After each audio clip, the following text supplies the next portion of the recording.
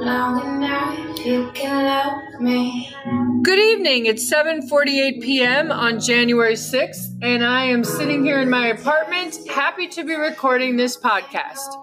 I have just become an official representative of the Elizabeth Warren campaign.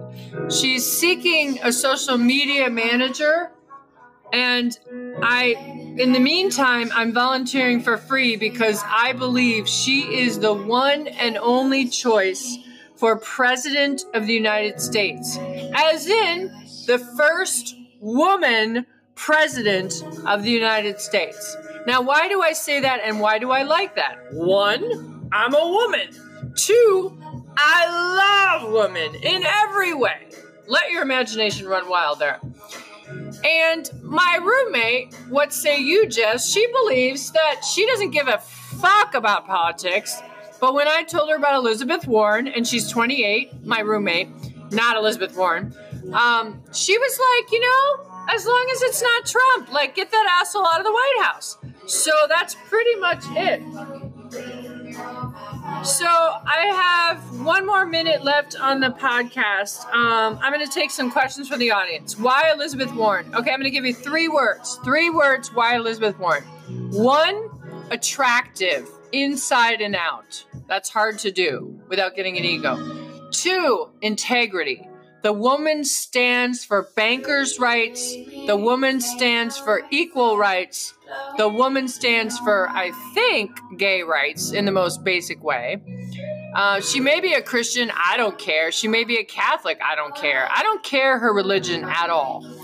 She could be a warlock, and I'm fine with it. And number three, purity of character.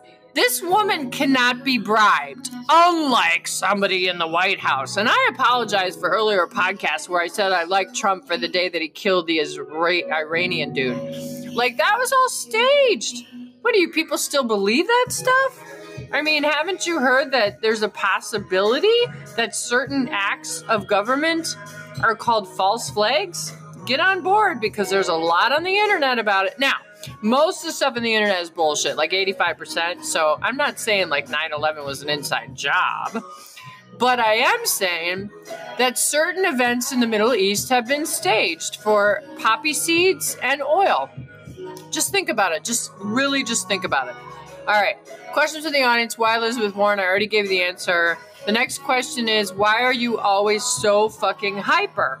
One, I'm happy about my life. Two, I love talking about politics. Can't you tell? Haven't you learned? And three, I just found a new podcaster from the University of Florida.